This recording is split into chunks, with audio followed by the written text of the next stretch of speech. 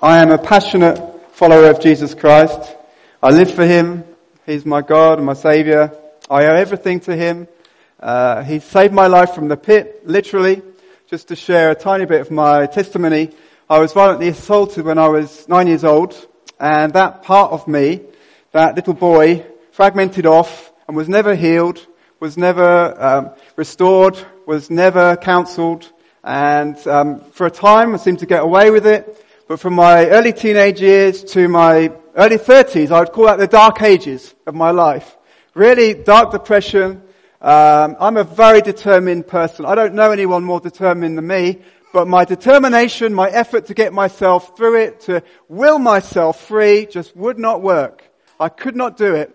And I was in a church context that didn't really minister the Holy Spirit, didn't really minister inner healing, and I think they probably saw me as someone who gobbled up all the time of the pastor, of the faithful people, and, I was never going to get healed. But God has different plans to the enemy. The enemy comes to kill, steal, and destroy, but Jesus said, I have come that you may have life and have it to abundance. And when you get that kind of life, after that kind of brokenness, there's something of passion in your life. You believe in a Jesus who can change the world around you. If you've experienced it, you're worth 10 people who've got a theology. Experience trumps theology. And I love theology. I'm not saying we shouldn't have theology.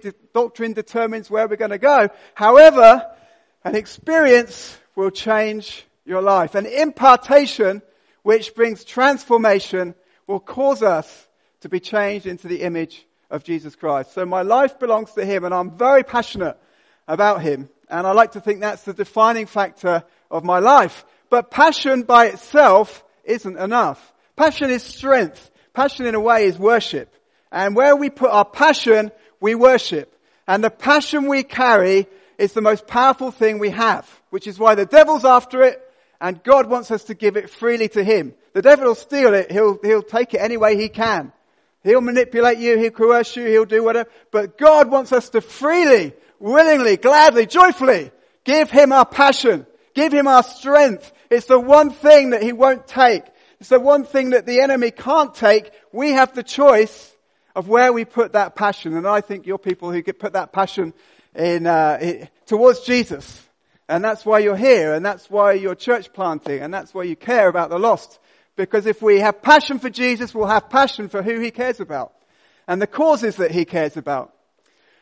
But passion by itself is not enough. All that power, I've got some power tools in my lockup at home, but am I going to give them to Anna at 22 months old? She's got lots of passion. She's a very passionate person. Am I going to give her those power tools? Not until she's got a vision. Not until she knows what to do with it. Vision is very, very important for us to be fruitful in our ministry down here on earth. To put the mustard seed of faith that we have in the right place so we can be effective in reaching a lost and broken world for Christ. I want to be effective. Do you? We have a huge mandate. Make disciples of all the nations. Tell every creature. But we are finite human beings. We've got the Holy Spirit living in us who's eternal, who's immortal, who's full of power, but we are limited to one body. Amen? We go where our body goes. Our spirit goes where our body goes. If our spirit goes where our body isn't going, we're in trouble. So we need God to narrow down that vision to a size that we can actually cope with, that we can strategize, and we can begin to bring that vision in. Because no man or woman will live bigger than their vision. What is your vision this morning? Is it to survive? I don't think it is. I think it's bigger than that. But I come across many Christians, and I was one myself, whose vision was simply to survive, to not let the enemy kill me. Well, Jesus came to give us life, and that more abundantly. He's got a bigger vision for us than that. Amen? He will take the broken ones and turn them into healers and restorers. He'll take the fearful ones and make them as bold as a lion. He will radicalize our lives. We can have as much of God as we want. He's no respecter of persons. It's not about, he's on the stage, he's speaking, he's got that. No, it's about whosoever will. God will be serious about who's serious about Him. Jesus goes where He's wanted. Amen? The Holy Spirit is most present where He's most wanted and most needed, and I want Him very, very much. I want to be a magnet for the presence of God. I want to carry that wherever I go and not be affected by the spiritual atmospheres around me. The kingdom of God is greater than the dominion of darkness. Jesus has won. He's victorious. Amen? But I live my Christian life as if it was in the balance. Has Jesus really won? Does He really have authority over evil spirits? Does He really have authority over darkness? Can He really heal? I'd never seen it. I was brought up in a church that had great theology and the Word of God, but I didn't see people experiencing that kind of life. I certainly didn't see a whole load of joy going on. I think joy is one of the first markers of the Holy Spirit's presence. And the absence of joy is often the first marker of His departure. So we should be filled with joy unspeakable and full of glory. I'm saying that to myself because, I can be as miserable as the best of them. Life gets on top. I'm not here in a vacuum. Life hasn't always been easy. Life hasn't always been easy for you. But I've tested and proved the perfect will of God. And here I am today talking to you about passion and vision. Passion is power. Passion is the engine that drives the juggernaut of the kingdom of God. God needs enthusiastic people. Amen? Are you enthusiastic this morning? God is good. He's in the house. He wants to touch us. He wants to transform us. He wants to meet with us. There's a lost and dying world out there. He desperately wants to save. He's only got human beings to work with. He's looking for people to passionately respond and say, yes, here I am, send me. Vision is the GPS. Vision is the steering system that shows us where to go. There are many minefields in life. Have you noticed that? There are lots of things that want to blow us up and destroy us. We need the GPS of the Holy Spirit to strategize, to be able to bring the vision that God has given us forward. Some people say, I've got a vision. Wonderful. Hallelujah. But what are you going to do with that vision? Because vision without passion, it's like sitting in a helicopter on top of the Empire State Building. Glorious views. You could go anywhere. Except the rotors are removed and there's no fuel in the tank. That's what someone with vision but no passion will look like. And they'll come along to me, Pastor, we should be doing this. Pastor, we should be doing that. We should have a new program over there. And I'm thinking, when's the last prayer meeting you ever came to? When did you last put some chairs out? When did you last help somebody else? It's wonderful you're having all these visions, but what are you actually bringing to birth? Vision is wonderful, but to bring something to birth is going to be painful. It might be a lifetime's work to bring the vision that God has given you to birth. I hope it's a lot quicker than that, and I hope you have many visions. But scripturally, it seems like often it's a lifetime's work for someone to bring a vision that God has given them to birth, and they would never get there if their tank wasn't full of passion. Because we're going to have many opportunities to give up. Amen? The enemy gives me opportunities every week. You've had enough. People can't speak to you like that. You're only trying to do the right. How dare they? He every day will give an opportunity to damp down, to let the vision let's not be so extreme. Let's not be so radical. Yes, let's be extreme. Let's be radical. Let's believe God for His kingdom to come in our time. Let's believe for Him to renew His works in our days. Amen? He's the same God yesterday, today, and forever. He's not changed. Amen? I was brought up believing in a historic God that once used to work and once used to bring miracles and once used to activate His people and buildings would shake and He'd walk on water and thousands of we said, I worshipped a historic God. And I still do, but I worship a God of the now. Amen? And I worship a God of my future and your future. And we're going to be with Him in glory. Hallelujah. No more tears, no more sighing, no more pain. However, here we are today, and there's a world that needs to hear about Jesus, and that's why we're here. Amen? To get a passion for Jesus and to get a vision to tell people about Him. To love them back to life. Amen? I needed loving back to life. You probably needed loving back to life. There are people all over the place who need loving back to life.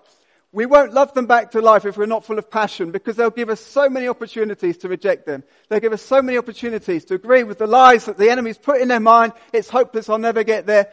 It's all just conceptual. No. The kingdom of God is the kingdom of power. Amen? a kingdom of power, a kingdom where we should expect to experience God on a daily basis. Amen? I want to know if the Holy Spirit's lifting off my life. I want to detect it immediately and get back to God. And God, I can't live a moment, I can't live a day without your Spirit, without your guidance in my life. So passion and vision together, wow, that is combustible power. That is atomic power. People with passion and vision are the people who are going to bring transformation in our nation, in our world. Amen? Passion and vision together are immensely powerful. They're bedfellows. If they're together in your heart, you are going to be powerful, you are going to be influential. No one is going to be able to stop you. Ultimately, nobody else can stop us achieving God's destiny for our lives. It's us whether we choose to opt out. It's us whether we choose to dial down. Well, that was all very extreme. I was younger then. I was free. I didn't have a wife and a child. I could go there. I could do. No. I want to stay radical. I want to stay passionate about Jesus and see what he will do. I haven't seen a tenth of what I'm longing for. I haven't seen a tenth of what God can do. But does that mean I'm going to stop? No. I'm going to push in harder for the grace of God to be released. I don't know why we don't see everything that was in the book of Acts. Maybe you are. I hope you are. We're not in my church, but I believe that it's possible. I believe God's waiting for a people to get so desperate that they won't settle for anything less. Let's look at a man, a prophet, a righteous man who had passion and vision. I think we've got a scripture to go up here. Can we read it together? In the year that King Uzziah died, high and exalted, seated on a throne, and the train of his robe filled the temple. Each with 6 wings. With 2 wings they covered their faces. With 2 they covered their feet. And with 2 they were flying. And they were calling to one another, Holy, holy, holy is the Lord God Almighty. The whole earth is full of his glory. At the sound of their voices, the doorposts and thresholds shook, and the temple was filled with smoke. Woe to me, I cried, I'm ruined, for I am a man of unclean lips, and I live among a people of unclean lips. And my eyes have seen the King, the Lord Almighty. Then one of the seraphim flew to me with a live coal in his hand, which he had taken tongs from the altar. With it he touched my mouth and said, See, this has touched your lips. Your guilt is taken away, and your sin is atoned for.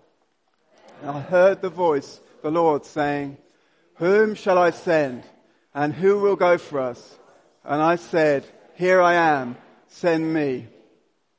He said, Go and tell this people. And we'll stop there. Hallelujah. Powerful words. Isaiah is one of the big 4 prophets in the Old Testament. This amazing guy who lived such a righteous life before God and his wife and got up to all sorts of escapades with God. And yet here we are, well into his ministry. And King Uzziah, who's basically a good egg, you know, he was one of the better kings. And they had some rotters, didn't they, in Judah. He was one of the better kings and he's dying. So Isaiah is in a stage of huge change. The king who's been ruling the kingdom and who Isaiah would minister with and for, and he knew Isaiah, they'd worked out how things were going to happen, how he was going to minister. He's dying, and who knows what the successor is going to be like. Sometimes change is God's tool to bring up what's hidden on the inside of us. Amen? Most of us resist change. We say yes to change, but in our hearts, we struggle with it. The people who like change the most, I've noticed, are evangelists. They just seem to thrive on it. They're forever changing. Everything's changing all the while. They're off here, they're over there. You can't keep up with them. It's exhausting just to hear what's on their hearts. But most of us like a bit of stability, don't we? Most of us like security. Most of us like to know what's going on. Is that true? We say yes to change. We want the outcome of what God is offering, but we resist the process. God knows how to get those things on the inside of us that are hidden from everybody, including ourselves sometimes. And Isaiah, this great man of God, he also had some things hidden from his own sight. Do you mind if we get the first few verses up again? So first of all, Isaiah is given an immortal vision. I mean, he's a man who, vision is his stock in trade. He's a prophet. He's supposed to hear God. He's supposed to see God. That's his job. And here he is, having this vision. I saw the Lord. We all need a vision where we can say, I saw the Lord. Where we could say, like David and like Paul, I saw the Lord always before me. Because he's at my right hand, I will not be shaken. Have you got a vision of Jesus? Have you seen the pearl of great price? Do you know what he looks like? If we're passionate about him, we'll ask him to reveal himself to us over and over again. Amen? It's not selfish. It's not carnal. I think it's a righteous response to having a God who wants to be known by his people. He wants to be intimate with us. So here we have Isaiah having a vision of the holiness of God. I think the fear of the Lord is such a powerful thing. And I think you've probably got it here, but I go to churches and I think, where is the fear of the Lord? See, it's not about everything being neat and tidy. It's in the heart. It's a reverence and awe for a holy God. He is other than us. Amen? He's not like us. He's not human. And we're designed to be one with him, and he's not changing. So the change needs to come our end of the equation. Amen? And that comes as we realize that he is holy, he is other, he is wonderful. This isn't a kind of fear of the Lord where we run away from him and we tremble and we shake. We ask for the rocks to fall on us. No, this is a fear of the Lord that draws us closer to him. Because we can't be anywhere else. Amen? Where can we go? You have the words of eternal life. There's nowhere else for me. There's nowhere else for you. Amen? But to run closer, to run deeper into his heart, with every experience, with every trial, to run deeper into God's heart. So, here we have the holy angels, and all they can say is, holy, holy, holy is the Lord God Almighty. The whole earth is full of his glory. They're not bored up there in heaven. You know, it's not on repeat. They're not swinging a prayer wheel. This is a fresh revelation of people living in his holy presence. Every time they see him, they're staggered, they're overwhelmed by his holiness, by his glory. Can we do with that vision every day? How holy he is, how other he is, how glorious he is. It will transform our lives. We have this mysterious detail. The train of his robe filled the temple. I'd always kind of in my heart understood that sounds nice, and I kind of think I know what it means. But what does it mean? Let me give you an interesting historical insight. When a historic king or chieftain or leader would defeat his enemy, after the battle, there'd be carnage on the battlefield, and he'd go out and he'd take a knife and he'd find the chief person on the opposing side. The king, the leader, whoever it might be, and he would take a slice off of his cloak. It's interesting, isn't it, when David took a slice off of Saul's cloak, but then he would take that fragment of the victorious king's cloak and he would sew it, or he'd have one of his minions do this, no doubt. They would sew it onto the bottom of his cloak, of his robe, and it would get longer and longer and longer according to the battles that he won. The more victories, the longer your train was, until the train fills the temple. His victory is absolute, it's complete, it's insurmountable. You can't get a bigger victory than God has already won. Here's a picture of the cross in Isaiah. The train fills the temple. Well, what are we called in Scripture? We're temples of the Holy Spirit. So his victory has rolled out inside our spirits, and it is absolute, it is complete. Amen? There's something on the inside of us, something in our spirits that says, God is victor. He has done it. Our experience, excuse me,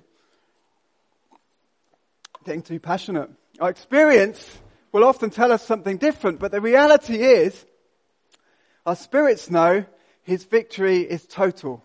It deals with our past, present, future, eternity. It's complete. It fills the temple. That's something that someone like me needed to hear. And needed to get a revelation of. God, in his Son on the cross, has defeated death, hell, sin and the grave. It's a total victory. Game, set and match. There's nothing can be done about that in the enemy dominion. Amen? It's a total victory. And God is waiting for his people to have a vision, to have an understanding that it's done, it's finished. Jesus said on the cross, it is finished. His victory is absolute. Now here's the thing. I was brought up in an evangelical church where I was told it's all done at the cross. It's absolutely finished. You shouldn't be wallowing around in all this depression and misery and everything else. It was done at the cross, but it needed to be appropriated in my life. We have a house, if you like, in our spirits, and it's full of squatters. And Jesus needs to come into every room and drive out those squatters. The cross has done it all, but we need to appropriate the victory of the cross into our lives. Amen? I was left powerless, impotent. I worshipped a God that didn't really exist. He was just kind of a weak, limp chap that never really broke through for me. It's because I was worshipping the wrong God. I didn't have a revelation that his train fills the temple. He has defeated all the powers of darkness forever. That deserves a hallelujah, doesn't it? I needed that. I needed the revelation of that in my life. I needed a revelation of a victorious king who was holy but was also my father. He's a holy father. Abba, Father. Someone who cared enough to reach down out of heaven. Someone who cared enough to send his son to bleed, to sweat drops of blood, to be tortured on a cross so that I didn't have to be tortured anymore by the enemy. I didn't have to be pressed anymore. The pain, the cross around, sorry, not the cross, the thorns around his head, the psychological pain, the psychological warfare that the enemy wants to afflict us with, Jesus paid the price for that so we can be free in our minds. Hallelujah. Free in the spirit of our minds. We can think thoughts that are Jesus' thoughts. We can be free from accusation. We can be free from despair. We can think thoughts that bring life and hope and dignity to us and to other people. So secondly, Isaiah then had an internal vision. He's looking up. You can't spend long looking at Jesus without seeing yourself reflected in his eyes. And the reflection we see there is very different from the reflection we see in the world and from certain people around us who've always looked at us in a particular way. And that's often told us who we are, and it's not really who we are. It's a false identity. But when we look into the eyes of Jesus, we can see ourselves perfectly. When we look into his word, we see ourselves in a mirror. We can see who we really are and who we're meant to be. And he loves us so much. He accepts us as we are, but he won't leave us as we are. He leads us on from victory to victory. Amen? Thanks be to God who always, not sometimes, always leads us in triumph through Christ Jesus and spreads everywhere the fragrance through us, I should say, the fragrance of the knowledge of him. I want that kind of perfume coming off my life. People having a revelation of Jesus just because I'm in the room. Or not because I'm in the room, but Jesus is in the room. Amen? So he had an internal vision. This is a righteous man. This is a man who's ministered for many years, trusted with the things of God, ministered in the presence of God. Woe is me, death to me, from a man of unclean lips, and from a people of unclean lips. Interesting how important what we say is. That was the acid test of holiness on his life. And he's in despair. I think the devil wants to bring us to despair and destruction, but God also has to bring us to a place of despair in ourselves, in our own strength and our own ability, and even in other people, so that we will finally place our hope totally, unreservedly upon his Son, Jesus Christ. There is no other sacrifice for sin. There is no other place to find lasting freedom than the cross of Jesus Christ. Now, you might not have come from the place I've come from, but I'm sure you've experienced it to some degree. I know there is no other way for people to be saved and healed and delivered. It's from the cross. I think we have a picture in this vision of the cross. I think the altar represents the cross of Jesus ahead of time. It says, and I've forgotten where, Jesus was crucified for us before the foundation of the world. I find that fascinating. The cross was always eternally in the heart of God. And the altar here in Isaiah's vision, I think it represents the cross. And one of the holy angels takes a fiery coal and he comes and presses it to his lips. It's like he's bringing the cross forward to Isaiah. The cross, even in this Old Testament vision, is being brought forward and touching his life. The cross brings cleansing to our lives. We can be made holy like God. Amen? Do you agree with that? The cross washes us. The blood of Jesus washes us. We're made holy. We're made clean. We have a new nature. We're not like Adam anymore. It's normal for us to say, yes, God, I delight to do your will. It's a choice for us to sin. The enemy really messes with our minds on that and thinks, oh, we're still in that old nature and we're still pulled back to all the darkness and all the... No, Jesus has cut us free at the cross. And that life is available to us. It's going to cost us, but it's worth every bit of effort. Salvation is free. Hallelujah. Glorious. Discipleship will cost us everything. You want to be a disciple, it's going to cost you something. Anointing is going to cost you something. It's going to cost me something to carry it. Isaiah carried anointing. And here he is having a bigger revelation of who God is. I think, in a way, God is sharing the cross with him. He's bringing fiery coal from the altar. In a way, Jesus is that fiery coal from the altar. He's touching him. He's cleansing him. He's making him fit for service so that he can go out and boldly proclaim the news to God's people. They need to hear. It's an external vision. As he's looked inside, see, the wonderful thing with Jesus is, I've received some very hard comments from God. You need to deal with your jealousy. You need to deal, and it's come. And if any human being had said that, how dare you speak to me like that? I don't have jealousy. You leave me. I didn't ask you to speak into my life. But because Jesus spoke it, it came with so much love. I could say, yes, you're absolutely right. I am so sorry, God. I can see it. It's like a filthy stain coming through all the years. I can see how it's operated. I can see how it's kept me from certain relationships. I can see how it's made me suspicious and fearful. I repent. I am so sorry. I see it. If Jesus shows us something, it comes with grace and truth.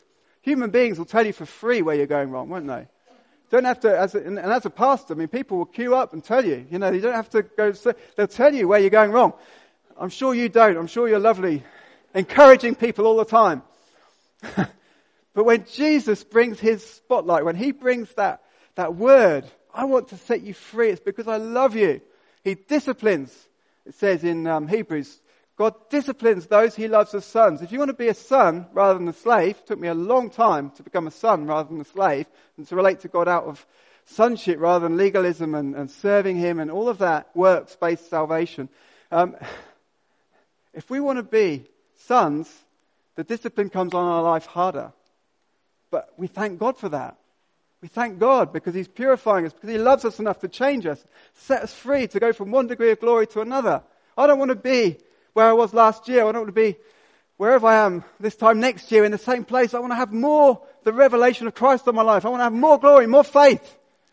And I'm not speaking out of a vacuum. It's being tested, severely tested. But I want to find Jesus in it.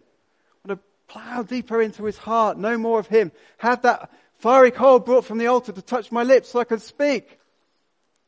God wants people to proclaim his kingdom. But we've had in this world too many people proclaiming the kingdom of God and leading secret lives of sin. And they come crashing down from a high pedestal. And, wow, God, how could that happen? This person we looked up to. Well, we always need the cross in our lives. Whatever stage we get to, we always need the word of God in our lives. We always need fresh vision. Amen? You might have a vision that you're holding on to that defines your life. It's a lifetime vision. But that doesn't mean we can't have regular visions of who Jesus is. Every time we worship, let's expect Jesus to reveal himself in a new way. Let's expect him to show another facet of who he is. I worked it out. In fact, I Googled it, but 363 names of God in the Bible, one for every day of the year. Fascinating, isn't it? It's not that he's divided in his personality. It's a diamond. Jesus is a diamond that God holds up, and every day it's turned slightly, or the light is different outside, and we see a different glory in who Jesus is because the light is reflecting his nature differently. Amen? It's not that he's always changing, it's that we're changing to become more like God, and he can trust us with more revelation of who he is. I want to know Jesus as well as I possibly can in this life. I'm sure you do too. As he deals with our broken, sinful state, and wherever our starting point, mine was in the bottom of the pit, but yours might have been, you might have had a functional life, you might have had a good job, you might be, climbing up the corporate ladder, whatever it is. But the reality is, we all need Jesus just as much. Amen? We all need his cross. We all need his blood to wash us. He's no respecter of persons. Nobody's any better than anybody else. The only one who's better is Jesus, and he's more than better, he's perfect. And he is the only way to the Father, is through the sacrifice of Jesus. So let's get to know Jesus as well as we possibly can. And there's no hesitation on his part. He wants to reveal himself to us. We're asking him to do something that he already wants to do. Let's expect him to respond to that. So external. Isaiah now, having been cleansed, having had the inner sin and brokenness dealt with by the cross, his gaze turns outward. We can't spend long with Jesus without him extending his scepter and pointing out to this lost and broken world we live in. Full of dysfunction, full of pain, full of people wearing masks. And Jesus says, I love them and you love me, so I want you now to love them with my love. We have a kind of a vision statement. It's tiny really for our church, and I think yours is probably quite similar. It's loving God, loving people. Let's keep it simple. As we love God, he will fill our hearts with enough love that we can love people around us. However obnoxious they may be, and I'm not looking at anybody as I say that, but the other obnoxious people, the people out there, they need someone who's going to love them even when they're trying to push us away. They're trying to reject us. They're trying to reject Jesus. They want to agree at the moment with the devil and his darkness because it gives them an identity, a warped identity, but an identity. There's no hopelessness in heaven. There's no no unbelief in heaven. Faith is the only language God understands. And I need to bring to him faith that he is big enough to love people back to life through me and through you. Amen. So, can we move on to the next? Oh, here we go. We're there actually. Just verse 8. Then I heard the voice of the Lord saying, whom shall I send? Who will go for me? God, in his magnificent wisdom, has limited himself to working through free will followers on the face of the earth. Yes, occasionally he can speak through a donkey or through nature, but by and large he has limited himself to speak to his creation through man, made in the image of God, the supreme creation of God. You're the supreme creation of God. I'm the supreme creation of God. When God made man, he said it was very good. Everything else is good. When he made us, he said it's very good. We're made in the image of God. God limits himself to working through people who would gladly, freely, joyfully serve him and give their lives in passion to follow the vision that he has given them. It's a life of destiny. It's a life of dignity. It's a life that is, God just wants to pull the greatness out of each and every one of us. Now, wherever you're coming from, you've probably felt the attempts, you felt the darkness of the enemy trying to squash greatness in you, trying to squash destiny, trying to squash dignity, to live a narrow life, to live a mean life. I'm always challenged by that verse in the epistles. Be generous on every occasion. And we tend to go straight to money, don't we, with generosity, because as humans, we're quite money-minded. But it's not just money, although it's a good indicator of where our hearts are at. It's a generous lifestyle. It's giving people time. It's praying for people when you really want to go to sleep, when you really want to have me time. It's a selfless life. It's a sacrificial life. To be generous on every occasion, and it's only possible if we're filled with the Holy Spirit. It's only possible if we're sustained by a vision that is greater than survival, greater than just living a life for now and all the human things, having a pension, buying a house, all the things that not wrong in themselves, but we have a greater vision than that. Amen? The bigger the change, the greater the reward. God wants to reward his people, and what greater reward can there be than seeing people come to a knowledge of Jesus and say, come on in, come to the kingdom, it's glorious, it's wonderful, you can get healing, you can get deliverance, you can have a destiny, you can have a dignity in your life that you couldn't have dreamt of. Jesus wants to pull the greatness out of us. We've all got it there by his grace. He wants to find it, locate it, and pull it up on the inside of us. And push out all the narrowness, all the meanness, all the humanity, the old nature. If we've been set free by the cross, Jesus wants us to daily pick up our cross and follow him. Paul said he was crucified to the world. The world had been crucified to him. There was no power in the world anymore. It was dead to him. To seduce him, to pull him back into worldly ways and worldly ways of thinking and the acquisition God wants to break that in us. It's an infernal vision. People are going to hell if they don't receive Jesus. I don't know what the orthodoxy is here, but I believe in a literal hell. Jesus spoke about it a lot. I don't believe Jesus was playing picture games. It's a real place. We really want to see people saved from it. I felt like I was dangling over hell at some points, and I thought, goodness me, if this is what it's like just to be tasting the air, what would it be like to be in there for eternity? I wouldn't wish it on my worst enemy. I want to drag as many people into the kingdom of God for eternity as possible. If we don't have that in our hearts, we've got to go back to the cross and see the price that Jesus paid to buy our freedom. So it's an infernal vision. I believe people are going to hell. They need Jesus. They need the kingdom of God preached to them. How can they hear? How can they respond unless the gospel is actually preached? Whatever form that takes, they've got to be able to hear it to be able to repent. This kind of, preach the gospel and use words if necessary. The kingdom of God is a kingdom of words and power. The gospel has to be preached. Amen? In any way we can find to do it. So it's an infernal vision.